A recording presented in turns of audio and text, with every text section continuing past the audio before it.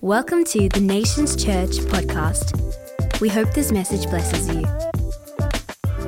So good. Who's ready for the Word of God? I'm ready to preach. Who was here a couple of months ago when Pastor Ken Lee preached a message called Break Up with Broken?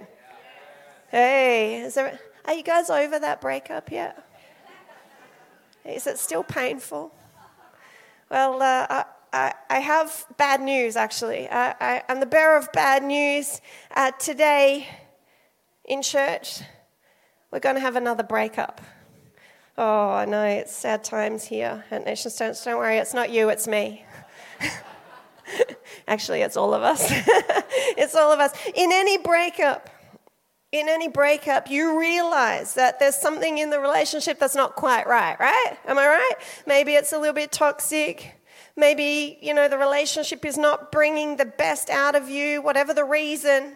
In a breakup where there's been a close attachment, there has to be a detaching. There has to be a removal. And I believe that as a church and as sons and daughters and as a group of disciples, the thing that God is calling us to detach from in this season, are you ready for it? It's comfort. Today I want to preach on the thought, break up with comfort. Oh, you ready for it? I'm going to kick this forward before I trip over. That won't be comfortable today at church. Break up with comfort. Now, as a disclaimer, this is not a message I'm preaching at you.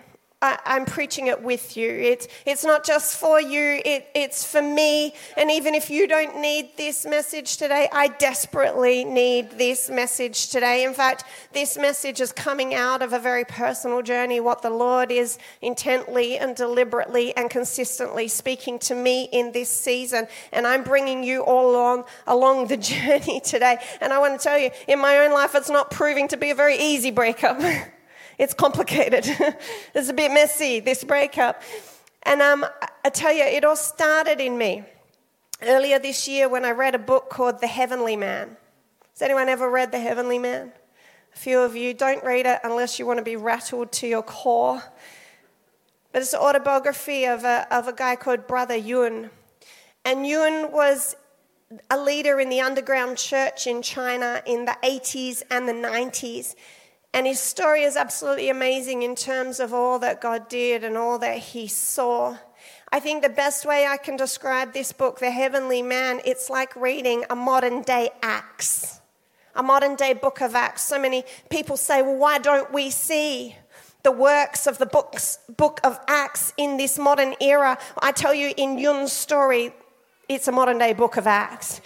Back in the 80s and 90s, while Chrissy was at high school, rocking my Doc Marten boots in the suburb of Roleystone, China was the setting for the modern-day book of Acts. There was incredible persecution, imprisonments because of the gospel. There was incredible miracles, and the gospel actually spread like wildfire through that time. On multiple occasions, Yun was beat within inches of his life for the sake of the gospel. And he endured the most horrendous of conditions, and they actually gave up everything, absolutely everything for the cause of Christ. And in that, he records the most astounding miracles. They had like these Cornelius-type moments where there would be people having visions of people bringing Bibles, visions of people coming with the gospel, and so it would come to pass. There was like demoniac-type situations where the most vile and heinous of murderers and criminals would be saved and radically delivered by Jesus. There was these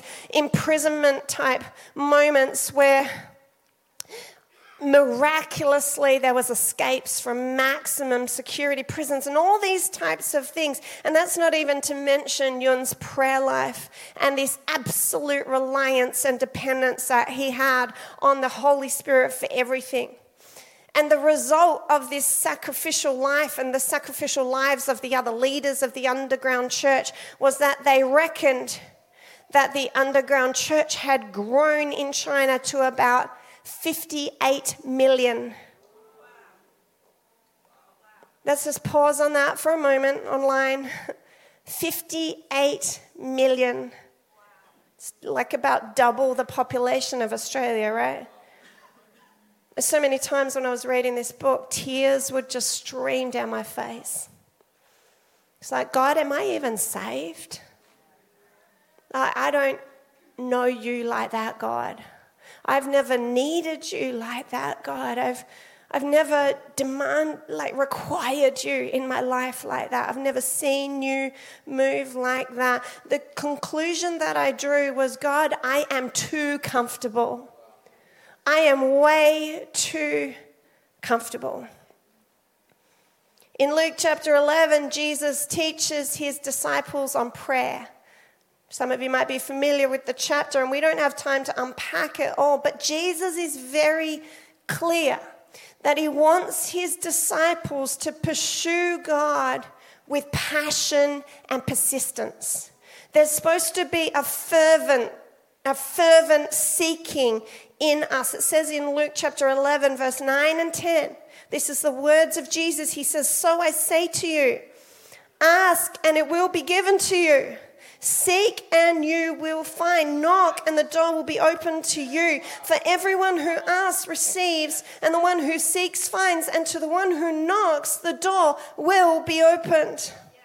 When you study that text in the Greek, those words, ask, seek, and knock, they're actually in the continuous tense. So it can be better understood like this: ask and keep on asking.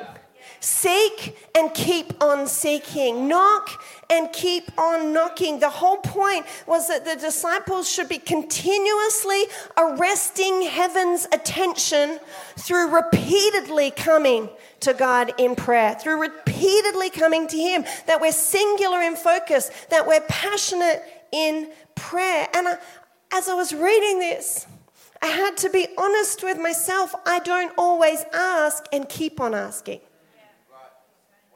I don't always seek and keep on seeking. If I'm honest, sometimes my knock is a little bit like a knock and run. Knock a couple of times and I'm off. I've left the prayer closet before Holy Spirit even has a chance to enter. You know what I'm saying? I know I'm not the only one. I know I'm not the only one. I know in this Western context, we all struggle from time to time with a love of comfort. Instead of seeking again, we pick up our phones again.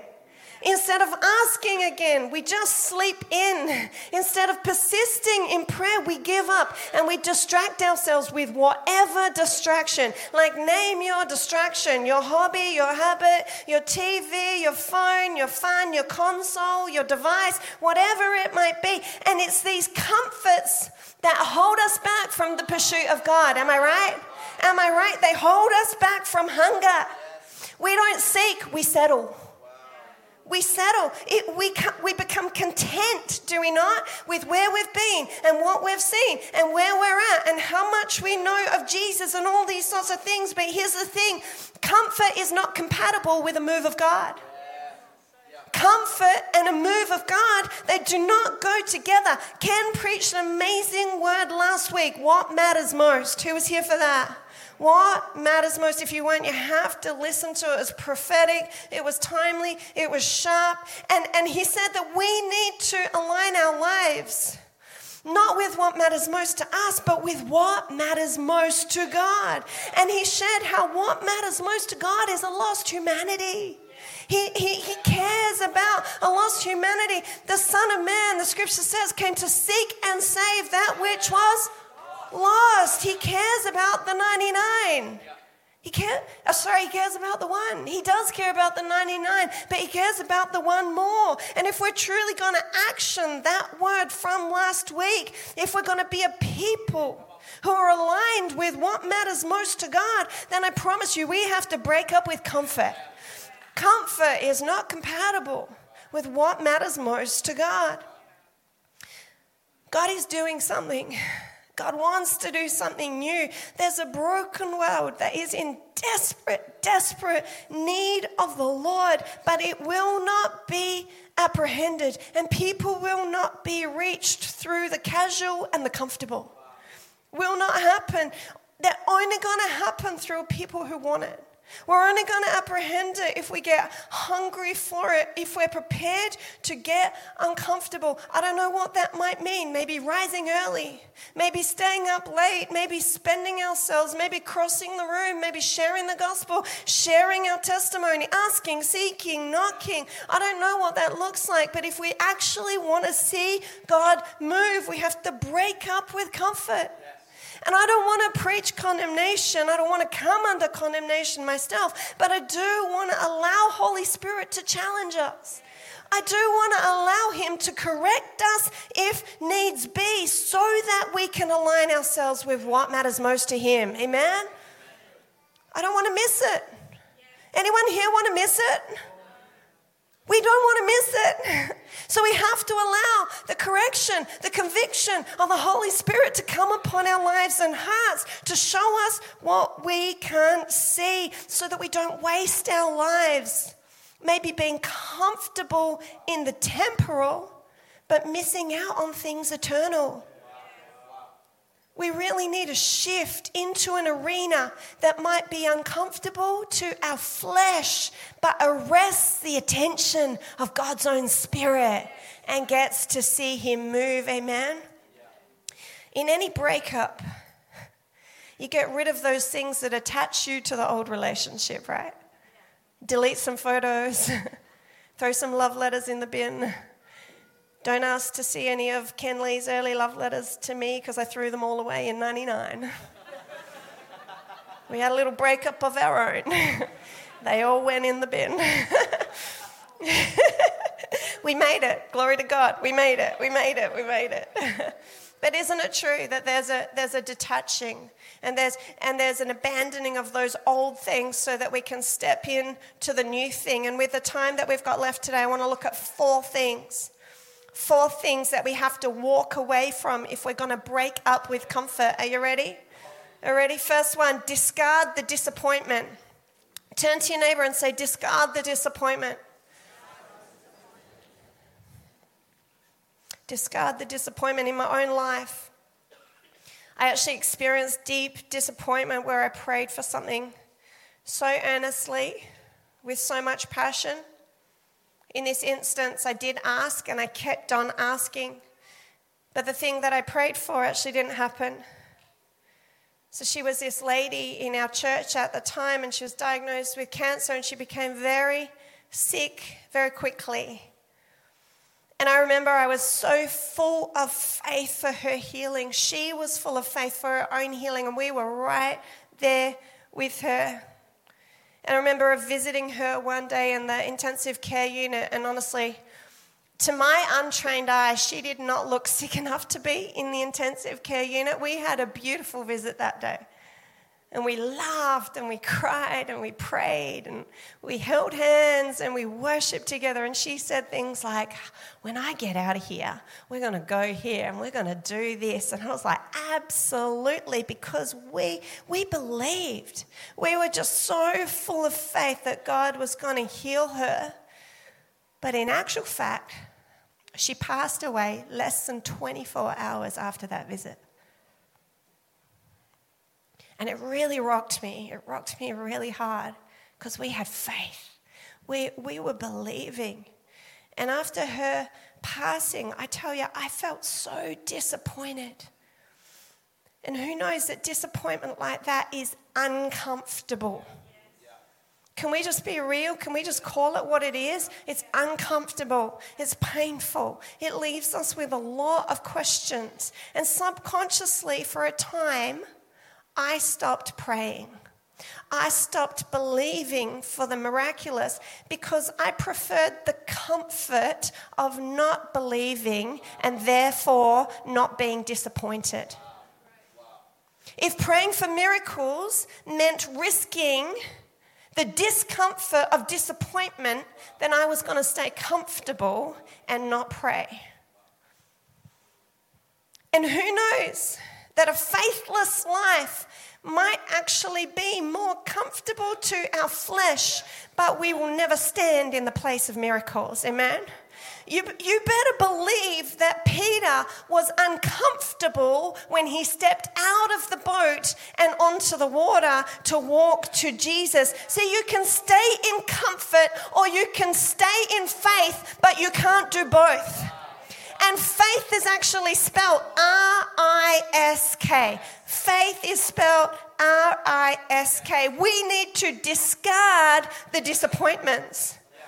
Maybe you personally have had times where perhaps Jesus didn't come through the way you were expecting him to come through. He didn't heal the way you're expecting him to heal or do the thing you're expecting him to do. The disappointment is so real. It is so real. But can I say, bring it before Jesus again. Bring it before him again. Let him heal the disappointment. Let him help you navigate the mystery. I don't know what he will do. Maybe he will reveal to you another perspective. Maybe he will show you another side of the story or give you a fresh revelation. But I just want to say, whatever you do, don't let the disappointment keep you tethered to the so-called comfort of a faithless life. Believe again. Step out again. Trust Jesus again. Discard the disappointment. Another thing we need to do is let go of lazy. Say, let go of lazy. Remember, I'm preaching with you today. This is for me. If it's not for you, it's for me. Seriously, one of the biggest ways to break up with comfort is to just deal with the issue of laziness. I love lazy lounging. I have a hoodie. My husband despises it. But lazy lounging is just so comfortable. Study, prayer closet, seeking, interceding, reaching out, sharing my testimony, sharing the gospel. These things are all way less comfortable. Am I right? Less comfortable. The Proverbs actually speaks to us quite a lot about laziness. Proverbs 13 verse 4. I'm not joking. This was my life verse for a little while. Lord really used this to deal with an area of my character. The sluggard. Just say that word, sluggard. Sluggard. The sluggard craves and gets nothing, but the desire of the diligent is fully satisfied. It's actually such a powerful scripture. You know, lazy people crave. Lazy people have desires for this or for that. They long for this or that, but they're actually not prepared to do what it takes to obtain the object of their desire. The scripture says it's only the diligent. They also have desires, but then they go to work to pursue those desires until the desire is manifest in the realm of reality. And it's true in our fitness, it's true in our studies, it's true in our workplace. It's also true in our spiritual walk with Jesus. Lazy Christians actually desire. They want more of God. They want to see him move. They want to see signs and wonders and salvations and miracles. Yes, please, I'm here for it. But they would just prefer it drop down from heaven and manifest on the earth without having to do much, without me having to break up with my comfort. And I just want to say it doesn't work like that. I've realized, to my regret and shame, I've realized it doesn't work like that. We need to apply diligence to our work with the Lord, walk with the Lord. The scriptures say very clearly in Hebrews 11 that he is a rewarder of those who diligently seek him. Diligently seek him. Diligently seeking and comfort don't go hand in hand. We can have one or the other, but we cannot have both. We need to let go of lazy. I know this is hurting us today. It's hurting us. Give me a wave if it's hurting you. Yes, I'm feeling you too. We're together today. The third point, we need to adjust our appetites. Everyone say, adjust your appetite. Adjust our appetites. So often, what keeps us tethered to comfort is our appetite for earthly things. It's the food, it's alcohol, it's our couch, it's our entertainment, it's our devices, it's shopping, it's sex, it's adrenaline, it's popularity, it's all these earthly things that comfort our flesh but do nothing for our spirit. That comfort our flesh but nothing for our spirit. And what's worse, the comfort of the earthly things is keeping us apart from kingdom things. And if we're going to see God do greater things among us and reach people through us, we need to adjust the appetite. We need to actually get hungrier for the things of the Lord than we are for the things of the flesh. Amen? Ken preached last week out of John chapter 4 about Jesus and the Samaritan woman at the well. And he shared that while the disciples were off getting bread in the city, while the disciples were off eating, Jesus at that point ministered to that Samaritan woman, and he saw her life completely turn around for his glory. And when his disciples came back, they urged Jesus, didn't they, to eat bread. And Jesus said to them at that point, he says, I have food to eat that you know nothing of. My food is actually to do the will of him who sent me and to finish his work. And Jesus in this moment in John chapter 4 was actually giving us an insight into his appetite. He wasn't actually saying that eating physical food was wrong. Of course not. He's just saying that within him was actually a greater appetite. Within him, he had a greater appetite, not just for the things of the flesh, but for the things of the spirit. He, more than he hungered after earthly things, he hungered to do the will of his Father. And if we're going to break up with comfort, we have to adjust our appetites. Is your spirit master over your flesh, or is your flesh master over your spirit? Like within your life, what appetite wins the competition? Because if we're going to enter into new realms of God, our spirit man has to be able to win over the life of our flesh. Let your spirit man tell your flesh who is boss. I've had to learn, and I'm learning still. I have to say things to myself like, Chrissy, you will get up. Chrissy, you will open your mouth. Chrissy, you will pray. Chrissy, you will worship. You will praise the Lord right now. I have to speak to my flesh. I have to lead my own flesh. Fasting was a gift that Jesus has given you to actually help you lead your own flesh. Break the appetites of the flesh and let your spirit man be bigger so that it can actually boss, so that it can actually dominate your flesh. Whatever it takes to adjust the appetite, right? King David gives us some insight in how to do this in Psalm chapter 27. Verses 7 and 8, he says this, he says, hear my voice when I call, Lord. Be merciful to me and answer me. My heart says of you, seek his face. Your face, Lord, I will seek. So we see a little glimpse here into this interaction between David's heart and David's will. He says, my heart says of you, seek his face. But just having a desire in your heart actually isn't enough.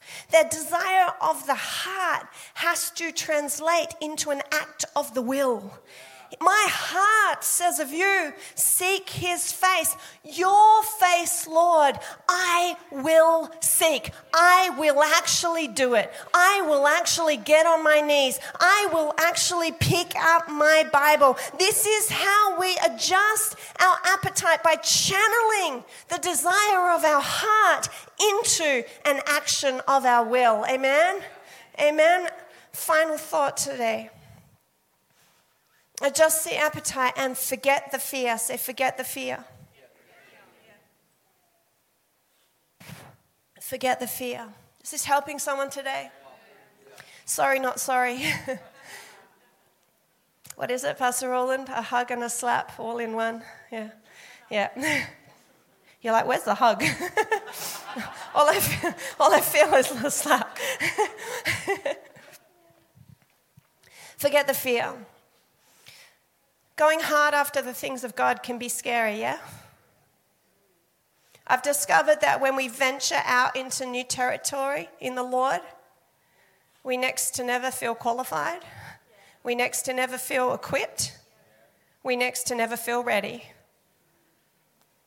And many people hate the feeling of fear so much. The fear of the unknown, the fear of man, the fear of failure, that they won't step out. We prefer the comfort of inaction. We prefer the comfort of inaction. Trust me, it's way more comfortable to not speak to that person. Way more comfortable to not step up into that thing. Way more comfortable to not share your testimony. There is no competition. If you're looking for comfortable, inaction is way more comfortable. Amen? It is. In Luke chapter 10, Jesus sends out 72 disciples to do his work in surrounding areas, and he says this to them, Luke chapter 10, verse 3 and 4. Go, I am sending you out like lambs among wolves. Do not take a purse, don't take a bag, don't take sandals, don't greet anyone on the road. Isn't that awful? Who wants to answer a call like that? Go, I'm sending you out as lamb among wolves. Woohoo, yeah. No, we're not. So Jesus was essentially saying to these 72 disciples, he was saying there's going to be risk. There's going to be adversaries. You're going to have to rely on me. And who knows that if you're not prepared to break up with comfort, you're never going to answer a call like that. If you're not prepared to forget the fear, you just won't go. You'll stay at home where it is comfortable. But I want to encourage you now, and you're like, phew. Look what it says in verse 17 of that very same chapter. This is 14 verses later. In verse 17 of Luke chapter 10, it says this. It says, the 72 returned with joy. And they said, Lord, even the demons submit to us in your name. You know, 72 went out and 72 came back. Yes, there was risk. Yes, there was challenge, but they experienced the divine protection of the Lord the entire time. Yes, I will send you out as lambs among wolves, but none of you will be consumed. It doesn't just say that they went out. It says that they came back, and they came back with joy. Why did they come back with joy? Because they saw the work of the Lord. They saw God work in them. They saw God work through them. They saw demons leave people and lives transformed, and they got to eat of kingdom fruit. They got to partake of the things of the kingdom, but was all only possible because they broke up with their comfort and they forgot their fear. Amen? Amen. I was on a flight recently. It's good to be back on planes, right? I was on a flight recently and I'd had a big week. I was very tired coming back to Perth. I was looking forward to relaxing on that flight, you know what I'm saying? Had a movie planned that I was going to watch. Basically, I just wanted the comfort. No children, glory to God. No responsibility in that moment, just my own space. Bliss. There was a woman sitting next to me. She was about my age. She was very cool looking. She was rocking a mullet, lots of tattoos. But she was wearing her noise-cancelling headphones and I was wearing mine. And she didn't speak to me and I did not speak to her. We are set. And around the time of the meal, I started feeling an annoying little prompt in my spirit. Maybe I need to try and talk to this woman. And I thought to myself, you know, Holy Spirit, maybe there's more than just my comfort here right now. Maybe you want to move in this moment. And I had a choice in that time. Do I break up with comfort or not? Do I adjust my appetites or not? Like, what do I really want? Do I really want you, God, to move in her life? I don't want my movie. Like, what do I really want? I had a choice. So, you know, the meal time gives you an opportunity to test the conversational waters, you know, like as the meals come and the drinks and the trays, and everyone knows how it is, right? To my surprise, she was up for a chat. And we ended up talking non-stop from the meal all the way to when we landed. She told me all about her life, and she told me all about her work, and she told me how she lives with her female partner, and she told me all this stuff. And she had no idea I was a church pastor because she never asked me the question until I slipped it in, all right, when we were landing. Right when we were landing, oh yeah, I'm actually a pastor. Oh, we lead a church. And for a split second, the atmosphere just changed. I could see her in her head rehashing everything she'd just told me and maybe all the swear words she might have just used. And it didn't matter by then because we'd built such a lovely rapport. And I just felt this prompt inside of me, offer to pray for her, offer to pray for her, offer to pray for her. And I tell you, I'm uncomfortable right now. I'm really uncomfortable, arguing back and forth in my head with Holy Spirit, feeling all the feels. What if she thinks I'm an idiot? What if she says no? What if nothing happens? Blah, blah, blah. All these thoughts, not at all comfortable. By this stage, we've actually touched down, like wheels on tarmac. And I'm like, Christina, do something. It's now or never. Now or never. Now. So at that moment, wheels on tarmac, I'm leaning over to her going, is there anything in your life that you'd like me to pray for? She goes, oh, you could pray for my mum. And I said, oh, do you mind if I put my hand on your shoulder? She's like, what, now? I'm like, yes, now. And she goes, I'm not much of a praying person. I said, don't worry, I am. And I proceeded to put my hand on her shoulder and I prayed, and I wish I could encapsulate with words what happened in that moment. The Holy Spirit just flooded our seats and I could just feel his love. I could just feel his compassion. I could just feel his grace and mercy. And as I opened my mouth, it's like Holy Spirit took over, and it was beautiful. And as I said amen, she looked up at me and she was visibly moved. A few tears in her eyes, and she said, wow, that was really nice. And I was able to say, that's just Jesus. That's just him loving you right now. And by this stage, we were standing up. We were getting bags. And you know when someone just wants more? She said the lamest thing to me. She goes, I hope I see you at the baggage carousel. And I said, yeah, sure. I hope I see you there too. And we did, and we hugged, and it was great. Look, I don't know what the Holy Spirit's going to do with that moment. And I don't know what happens next in her life. All I know is that Jesus touched her. And all I know is that she felt his power and she felt his presence. And I'm praying that that moment becomes a catalyst in her salvation moment. And my point of sharing that with all of us today is we don't get to have moments like that unless we're prepared to break up with comfort. Like we can have comfort or we can have a move of God, but we cannot have both. We cannot have both. Thanks for listening to the Nations Church podcast. For more info, please visit nationschurch.com.